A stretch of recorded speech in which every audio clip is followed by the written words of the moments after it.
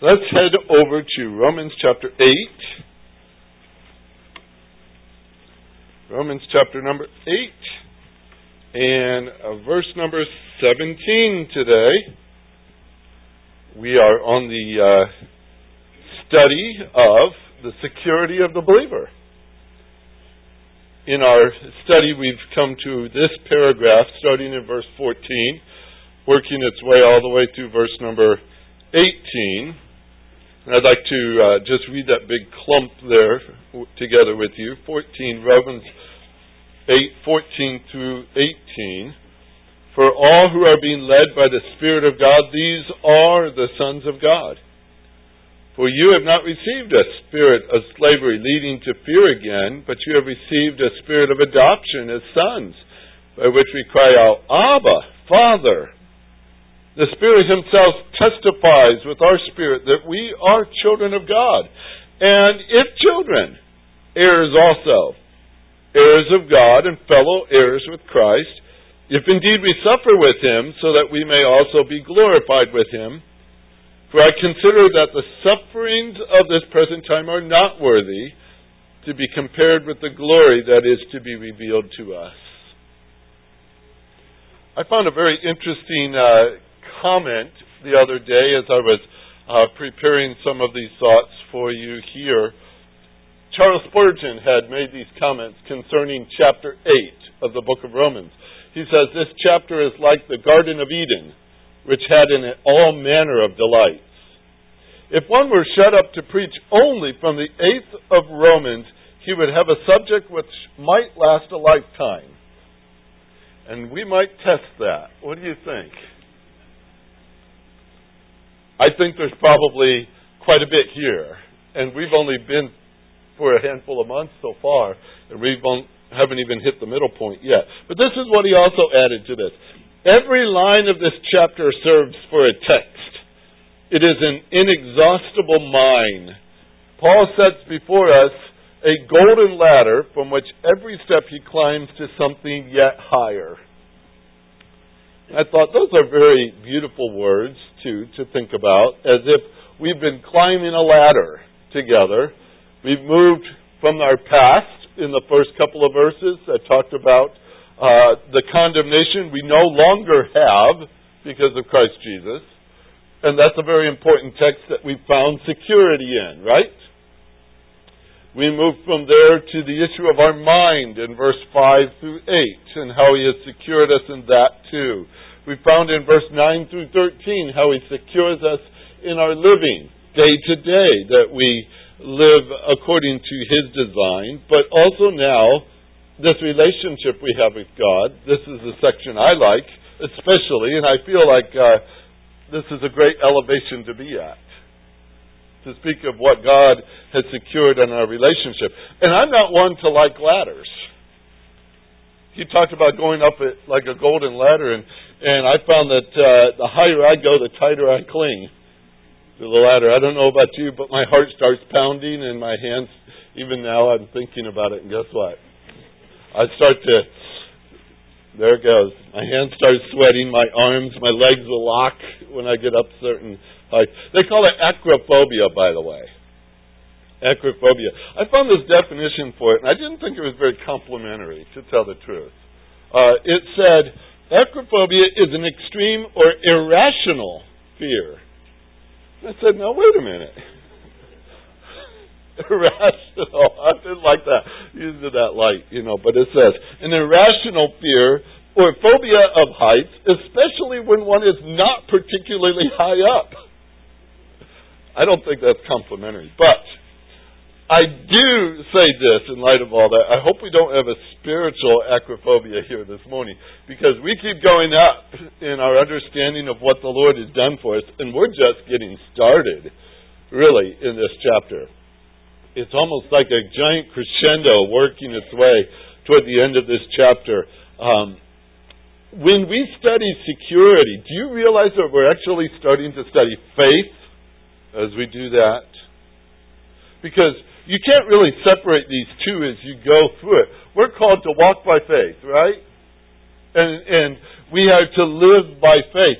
And faith is a firm persuasion that God can be trusted, that His words are true.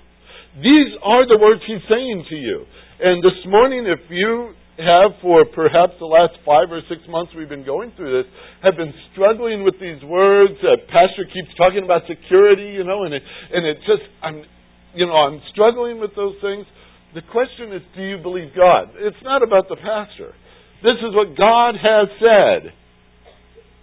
And they're very important words for us to anchor to. You see, I believe God can be trusted. A simple statement for you. And security to me, in light of this little picture I set before you, is the fact that He's holding the ladder. And I like that. It gives me confidence as I go through this passage. So here in Romans chapter 8, we're in this paragraph talking about our relationship with Him. And folks, if He was willing to give His Son to die for you, that must say a lot about how much He loved you. That wasn't done in a wasteful manner, now was it? He didn't do that in a careless way. He gave His Son that we might have this relationship that lasts forever. That's how secure it is. And that's why we're looking at this. This relationship with God has, to me, it's just absolutely, positively, perfectly secure in what He has done for us. And so as we work into this passage, a key point to this paragraph in verse 15 is that we have been adopted as sons. That little phrase stands out, and I want you to underscore it in your thinking, if not in your Bible. You have received, verse 15 says, you have received a spirit of adoption as sons. And that needs to be brought to the forefront here. Because in that same passage it says, there is no need to fear. He didn't give you a spirit of fear. And there's no need to consider your relationship with Him built on some spirit of slavery. This is a son He's identified us as. It's a secure relationship we see also in verse 16 because it's the work of the Holy Spirit to continually testify that we are children of God. Continually. We talked about that several weeks ago. What a powerful little section that is. He continually testifies that we are children of God. Very important things to set before us. And so very naturally, what comes in verse number 17 is based on those truths. We are children of God, and if we are children, we're heirs also. Heirs of God and joint heirs with Christ, if indeed we suffer with Him, so that we may also be glorified with Him. Consider just something this morning from verse number 17. I'm just going to call them the main points. I didn't use matching letters or anything like that. If you want to do that, go ahead, match letters. But here's a couple of points that I think are very important. First, the word heir kind of stands out, doesn't it? I mean, that's a word that's significant to us. If you got a letter in the mail or if you got a call on the phone and somebody used that word heir and they said your name next to it, you get kind of excited. You don't know what that means, but it sounds, or at least you hope that it sounds like it's going to be very profitable. The word heir is in our text. And so we're going to have to look at this word kind of carefully here this morning to understand it. If we follow the English translation as we have it, it says, if children, then heirs. Or the New American Standard, heirs also. You see, one thing has to be true for the other thing to follow. Children is the first statement. Heir is the thing that follows. It's a natural progression of this. And I thought this was very interesting. You cannot be an heir of God simply because you are a creature on this earth. Not all humans can claim to be heirs of God. It is not written here, if creatures, then heirs. It doesn't say if humans, then heirs. There are some who just go about assuming, well, God's everybody's father. That is not the way Scripture presents it, is it? We are children of God through faith in Jesus Christ. And that's how we become children of God. So this is not a phrase talking about everybody. Everybody on this earth. We cannot use it that way. So that's one thing that's worth noting here. A simple thing that follows that is you cannot be an heir of God simply because of natural descent. In other words, because mom or dad or grandma or grandpa or somebody else up the chain of the family was a child of God and an heir, that doesn't make you one automatically. John would tell us in his first chapter, John chapter 1, verse 12 and verse 13, but as many as received him, to them he gave the right to become children of God. Even to those who believe in his name, who were born not of blood, not by a relationship because of grandma or grandpa or aunts or uncles or anyone else. It's not by the will of the flesh. It's not by the will of men, but it is by God. Notice this text does not say, and there are those who hold out their, especially Jewish mentality, since we're children of God, we're heirs of God. It does not say, if children of Abraham, then heirs. It does not say that. We're not heirs because of natural descent in that way. We're not heirs simply because of something we have done. Meritorious service. Heirship is not earned. It's not earned. It's not by what you do. You could stand up this morning and say, but I am the best servant the Lord has ever had. This does not say, and if you're a servant, then you're an heir. It does not say that. You cannot claim to be an heir of God simply because of some ceremonial observation. The Jews would hold to the fact, well, we're circumcised. That qualifies us to be heirs. There are those who believe that, well, you've got to be baptized. That's the only way you become an heir, is through baptism. The old monks used to use acts of denial. They would go into their monasteries. They'd go in their little cubby holes. They'd spend hours in quiet meditation and prayer.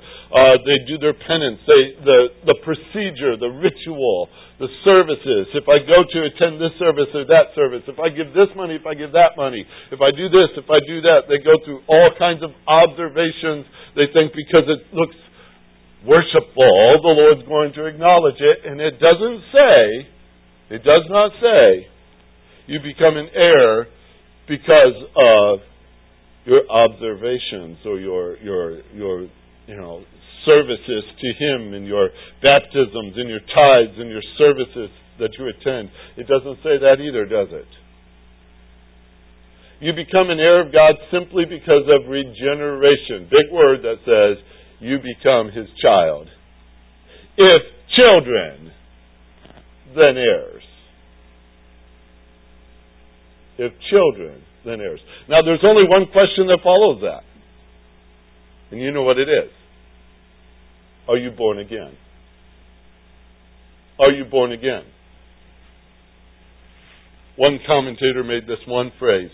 His name was Salter, S-A-L-T-E-R. He says, as a dead man cannot inherit an estate, no more can a dead soul inherit the kingdom of God. Said, woo, right to the point. You must be born again. Scripture says so. It says so. Those are the ones who are the heirs. So this morning, if I ask the question, are you born again? You know Christ is your Savior. Have you received Him as your Savior? Are you in the family of God? Are you a child of God? And you say, yes. You're an heir. All right? That's what it starts with. If children, then heirs. Let's stress it a little bit deeper. You want to change it? Just a touch? Take the word if out and put the word since. Because this is not a question mark. Paul didn't say, I just wonder, maybe, possibly, could be. It's a statement of reality. Since you are children, you are heirs. Right? There's no question mark here as far as God is concerned. Since we are children, we are heirs. That statement equates the two together. Children, heirs. Children, heirs. And that's very important to see. Because if you're a child of God, you're not sitting here wondering, I hope this morning, am I going to be an heir? What do I do to become an heir? How do I, equate with an Apostle Paul as being an heir? How do I move up the chart? How do I get closer to the top? What do I do to become an heir? Be a child of God. That's all it says. I make that point. I stress it, just so you understand it. We are adopted by Him as sons. We're identified as children. We are heirs. We are heirs. Now, is there a difference between the word sons earlier, adopted as sons, and children? It's using the term children now. I think that's kind of an interesting change of terminology. And the idea behind it is very interesting, because when you talk about a son, you talk about the virtue of sonship, and sonship rests in this passage on adoption. You're adopted as sons. Sons inherit legally. All right? To be a son stresses even dignity, in the sense that their relationship is because one is a father and now a son. And there's something in the concept of likeness, too. When you say, I'm a son of so-and-so or so-and-so, we usually look for similarities, don't we? Even Jesus used that once when He told the Pharisees they had a father. They were sons of their father. The father was the devil. Not very complimentary there either, is it? But to make that concept, the characteristics of it. Sons brings up the concept of characteristics and the legal terminology that comes with it. Children inherit by virtue of birth. Our birth is affected here by regeneration. Children inherit naturally in this picture. To be a child of God is a stress upon the fact of spiritual birth. Spiritual birth. I just give you that emphasis as we go through this passage, as we start to talk about heirs. Our generation and what we read of in print, or we read of coming to us from the legal front or such like that, it can be very confusing to understand the concept of an heir. Matter of fact, I pulled up a little section here of terms used in reference to heirs in legal terminology. You might find it interesting. There are apparent heirs and heir apparent, beneficiary heirs, bodily heirs, heirs of the body, forced heirs, heirs ab intestato, I guess is how you'd say, heirs at law, heir general, heir in tail, I'm not sure what the tail has to do with that, heir presumptive, heir instituted heir, an irregular heir, a legal heir, a natural heir, a pretermitted heir, a right heir, a testamentary heir, and I can't tell you what any of those really mean. And if you heard one of those and said you were one of these, I wouldn't want to be called an irregular heir, I don't think. I'm not sure, but it just sounds funny to me. But I read through all these, and you know what I like? When God had this recorded in Romans, He didn't use some fancy term to describe your relationship with Him here. He just said, if you're my child, you're my heir. And it wasn't anything complicated in the simple idea. An heir. So I said, well, okay, let me go one step further and find out what does that term heir bring about? What goes with that? And I'm going to read to you 4 definitions from Webster's dictionary now that describe an heir. And I'm going to see if you can recognize one word in each of these 4 definitions, okay? And I'll help you a little bit. Definition number 1, to inherit is to come into possession or to receive, especially as a right or divine portion. Item 2, to receive from an ancestor as a right or title descendable by law at the ancestor's death. Item 3, to receive from a parent or ancestor by genetic transmission. Or item 4, to have in turn or receive as if from an ancestor. Did you catch a simple word that I repeated there? Receive. There's the key to it. There's the key to the idea. We have received it. I make that our main point. We have received it. Don't start to think that there is something we have done or something we need to do to make it possible. As if we've got to work our way into this, be in God's good graces somehow, that He might set us up for some sort of inheritance in the future. It goes along with the simple statement in Ephesians chapter 2, verse 8 and 9, and you know that passage. For by grace are you saved through faith, and that not of yourselves, it is the gift of God, not of works, lest anyone should boast. We are saved by His grace. That's not of ourselves.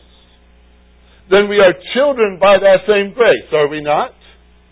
And if we are children by that same grace, then we are heirs by that same grace. If you are children, then you're heirs. It was by that grace that He not only raised us up from spiritual death, but He has also seated us in the heavenly places in Christ Jesus. You are seated there right now. Did you know that?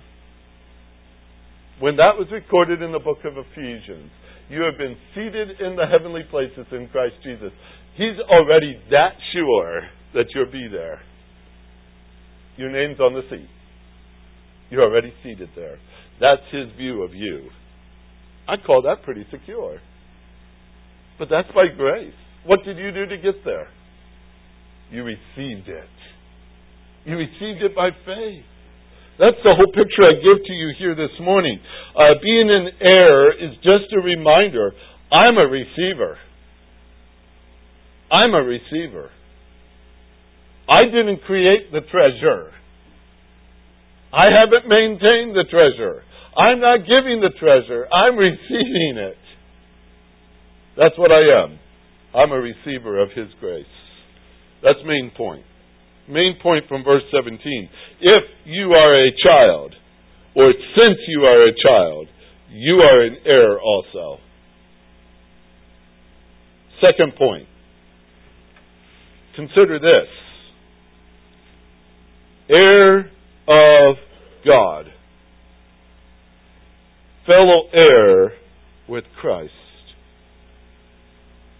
Think of this. Children, heirs. The elder and the younger in God's family are equally heirs. Listen carefully. Sometimes in our minds we set up our little hierarchy, don't we? Certain people in the family of God are more heirs than others. Children are heirs. He doesn't designate age. He doesn't designate anything like that, because God's love for you and His gift of His Son is just the same as His love for me and the gift of His Son on my behalf. Is that true? Did He save you with some different kind of grace than He saved me? No. See, when we start to look at these things, we see that we're all under that same promise that He's making here. We're all equally related, because it's through Jesus Christ that we become heirs. It's through Jesus Christ that we become His children, that we have been saved in the first place. One commentator has said, the inheritance is large enough for all of us. And it is. Because not all of us would qualify like these folks in Scripture who once were prophets. Not all of us would be preachers. Not all of us would have been an apostle, right?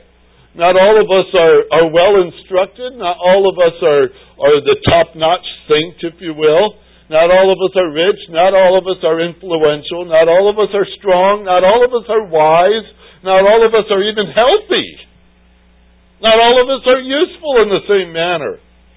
Some people can't serve like you serve. Some people can't sing like you sing. Some people can't be like you. Have you been surprised by that? But as God's children, they're heirs. As God's child, you are too. He doesn't make distinctions in that regard. There's equality in this, because here's the simple thing. Heirs of God. And I want to point this out because this is a very curious thing. When I read this, heirs of God, the text doesn't say it quite like this, but this is what it means. Heirs belonging to God. Belonging to God. Heirs of God, belonging to God. We call that the genitive case in the Greek study. It's possession. Belonging to God. Many times I've seen it and I've read it. The approach is this. Well, I'm an heir of God. That means whatever God has, I'm going to get. All right? And you say, okay. But do you realize that you belong to Him? An heir of God has been chosen by God to be the heir. Stand in His shoes for a minute. I know that's impossible, but stand in His shoes for a minute. Do you realize the joy it brings Him to call you His child and His heir? In the Old Testament, we're studying through the book of Genesis. Good old Abraham. God gave him incredible promises. You're going to have all these children, and they're going to have this land, and all this blessing that goes with it, and everything else. And he says, but God, I don't have an heir. He knew the importance of that. We read through the chapters, and we cringed at the decisions. He was trying to create an heir. He wanted an heir. God says, don't worry, I'll take care of the heir thing for you. And sure enough, He did, didn't He? He said, well, I kind of waited a long time. He was 100 years old, and his wife was 90, but there was the heir. And then Isaac, he grew up, and his wife couldn't have children, and he prayed to the Lord about that. And he says, look, there's a blessing here, there's a promise here, you've given all that to me, now what? I don't have an heir. God took care of that. How important it was for them to say, I have an heir. That brought peace to their heart. That brought joy to them. That brought some sense of continuance for the family. Continuance for the name. Continuance for the property. It was going to stay that way. There was something very special about saying, I have an heir. Have you ever thought about God looking down and saying, I have an heir? And putting you in the picture? You belong to Him. You're an heir of God. I know, you got to let that soak in for a minute, don't you? I do too. I think, wow, what an incredible thing, because more times than not, I'm looking at it from my side, saying, what do I get out of this? I'm an heir. Tell me what it is. Well, you could talk about how great His things are for us. We have been blessed with every spiritual blessing in the heavenlies in Christ Jesus. Tell me, what else do you need? You have every spiritual blessing in Christ Jesus. But we have been given all. We're heirs of salvation. Hebrews 1:14 identifies us that way. We're heirs of eternal life. Titus chapter 3 verse 7 describes us that way. We're heirs of the promise. Hebrews chapter 6 verse 17 says so. We're heirs of the grace of life. You can find that in 1 Peter 3 verse 7. We're heirs of righteousness. Hebrews chapter 11 verse 7. We're heirs of the kingdom. James would tell you that in chapter 2 verse 5. All these things that we're heirs of, yes, we have received much. But we're heirs who belong to God. And He's writing from that place today. He's looking at us. And this is His words concerning us. Now, any question now concerning His thoughts as you as His child? You are His heir. And Jesus Christ stands up and says, and they're my co-heir. I like the way that sounds. How they claim us because we're children. They claim us. Jesus made an interesting comment about that in Scripture. He calls us His friends. Have you ever thought of yourself that way? Have you ever thought about the fact that God is not ashamed to call you His own? Sometimes you wonder, don't you? He looks down at you, maybe, and he says, I don't know about that one. How'd that one ever slip into this family? Or such like that. Sometimes we carry ourselves along and we look at ourselves and we evaluate the way God loves us based on what we think God thinks about us. We filter it through our mistakes, our failures. We filter it through, our mentality. We filter it through the amount that we give to Him in our time, in our devotions, and I didn't read Scripture today, so I just moved down 2 notches on the love of God. We go through all these mentality gymnastics that we try to evaluate. How much does God love us? And who do we always base it on? Us. Stop and base it on Him. That's what the text is saying. He says, you're my child. How great, I read it to you, how great a love the Father has for us, that He should call us children of God. He has bestowed that upon you, called you His child, and now calls you His heir. And how much of that was based on you? That's the beauty of the passage. You belong to Him. Paul said it this way. This is a very intriguing passage. Matter of fact, you've got to stand there and look at it yourself. 1 Corinthians chapter 3. Let's go to 1 Corinthians chapter 3. Just a few pages away. But look at verse 21, 22, and 23. This is intriguing. Boy, what an intriguing passage. It says in 1 Corinthians 3:21, so then let no one boast in men, for all things belong to you, whether Paul or Apollos or Cephas, that's Peter, or the world or life or death or things present or things to come, all things belong to you. You're saying, wow, what's that? Well, keep going. And you belong to Christ. Okay. And look at the last phrase. And Christ belongs to God. Say, wow, what is that? Well, that's pretty deep stuff. You put yourself in this picture, and ultimately it comes down to a simple phrase. You belong to God. You belong to God. In Ephesians chapter 1, verse number 10 through 12, there's another set of words that really you got to work your mind around and understand what he's saying here. Ephesians 1:10 through 12. It speaks of a view to an administration suitable to the fullness of the times. That is the summing up of all things in Christ. Things in the heavens, things on the earth. In Him also we have obtained an inheritance. Now watch where it goes. This is great. Having been predestined according to His purpose, who works all things after the counsel of His will, to the end that we, who were the first to hope in Christ, would be to the praise of His glory. Now I stop right there in my tracks every time. When we get there, we think, well, we're going to, pack up bags full of glory to take with us, right? We're going to just go up before that throne and start giving Him the glory, giving Him the glory, giving Him the glory, praising Him throughout eternity. Yes, I understand that, and that's what we do. But do you realize He looks at you and says, and that's what gives me glory? You are to the praise of His glory. The work that He's done to save you is to the praise of His glory. Even the reception of an inheritance is the praise of His glory. That's His work.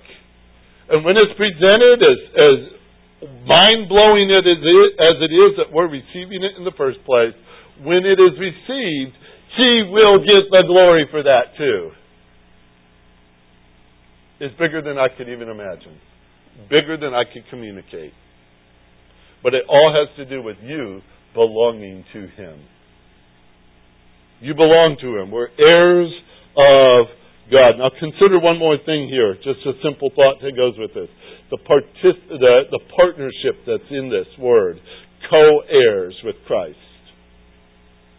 The partnership that goes with this. We're co-heirs or joint heirs. You might have the text in front of you say joint heirs with Christ. We are not heirs except for Christ. It is through Christ that we are heirs. It is in Christ that we are heirs. We cannot be an heir without Him. To be a co-heir with Christ is just the accurate thing to say for starters, because you couldn't have been an heir without Christ. You're a co-heir with Him. But it does bring up some intriguing ideas. You say, well, what does that mean? What is Christ to receive from His Father? And what part of that are you going to share in? Co-heirs with Christ. Co-heirs. That doesn't mean He gets 50% and you get 50%. That means a co-heir. Both parties receive 100%. They share it. That blows me away. Just to think that. And I can't even start to describe it for you. But this is what I want to ensure to you. And this is the side I'm going to fall on right now. Because it is tied to Christ, we cannot lose it. Okay? Because it is tied to Christ, we cannot lose it. His work, His title is ours, and it's indivisible. We will not be separated from it. Because we're co-heirs with Christ, it is secured. Absolutely secured. There's a power in that expression. Co-heirs with Christ. And if we are children, we're heirs.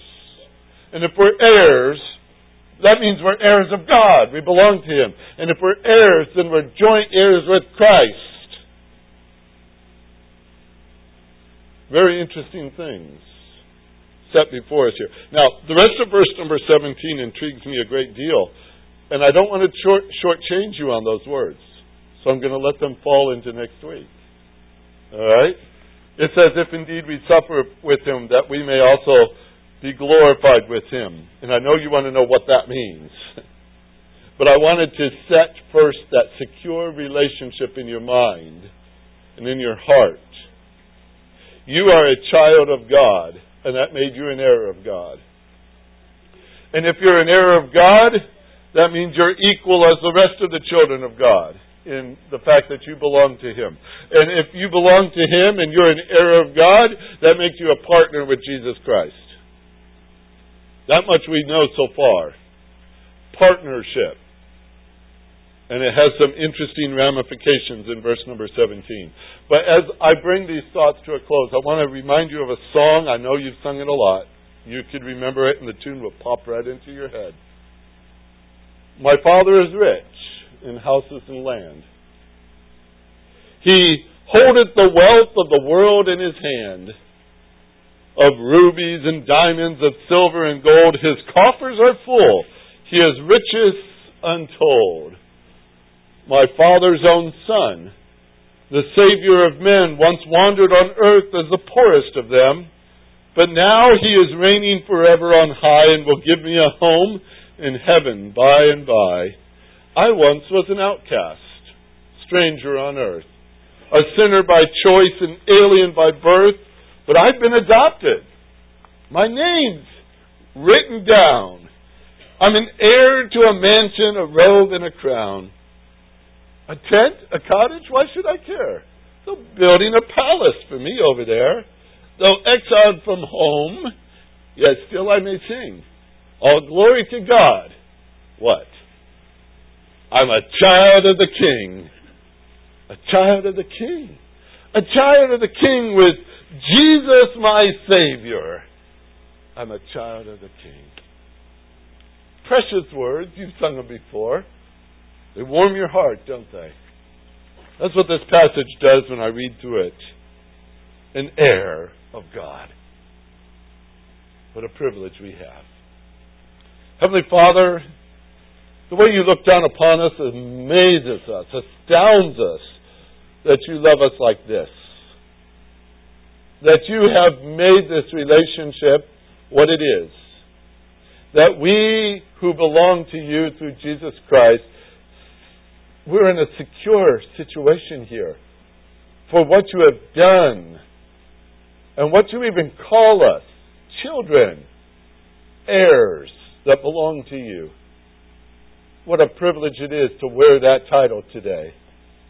To know that it's true and it's not based on how we got out of bed this morning. It's based on a Savior, the Lord Jesus Christ, who made it all possible that we, through faith in Him, might be called children of God.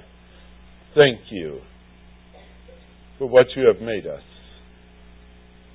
Thank you for reassuring our hearts today and strengthening our thoughts, building around us just an incredible structure of love.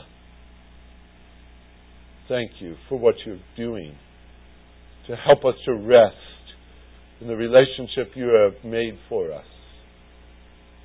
Helping us see with eyes that are tuned to your view as to what you think of us and how great a love you have bestowed upon us. Lord, there might be those today who have struggled with this past week especially. Perhaps they've gotten into things they shouldn't have, and they've struggled with thoughts and guilt and all those things that come with it. Lord, we've been there. Unfortunately, many times. We start to wonder if you do indeed love us, and yet you draw our attention back to a cross where Jesus Christ died, and you remind us of the word, if you confess with your mouth these things, confess these things, you forgive us and cleanse us from all unrighteousness. Lord, we thank you for that grace that is greater than our sin. Lord, there are some who struggle because of relationships that they know where they're given difficulties in life. Maybe it's a spouse, maybe it's a parent, maybe it's a child. They struggle along, and somehow they have equated those relationships with your relationship with them. And they feel as if it's a heavy thing, a difficult thing, a thing that they have to maintain, a thing that they have to earn, a thing that they have to try again to gain your attention, to gain your favor, to gain your love in any way. They're working so hard, Lord, when they just need to stop and realize as a child of God, they have your love in fullest measure. You have not diminished your attention toward them. You have not turned your love off toward them. You have not somehow loved them less for the things of this past week. Lord, these things we need to see. We need to understand better, more fuller, your love for us. And as we go through this chapter, there's deeper and deeper and deeper thoughts to the point where nothing can separate us from the love of God. Help us with that. Help especially those who struggle with that to see love from your perspective and feel secure in that relationship. Work in our hearts, we pray, Lord. Draw us close to yourselves and show us again, as you have been so faithful to do it, how great you love us. We give you the praise for that, and surely we must. We give you the praise for that because we want to. And it comes from our heart. Thank you for loving us. And we prayed in Jesus' name because He's the one that made it possible. And it's through His blood that we come before your throne even now. In the name of Jesus, we thank you. And in the name of Jesus, we say amen.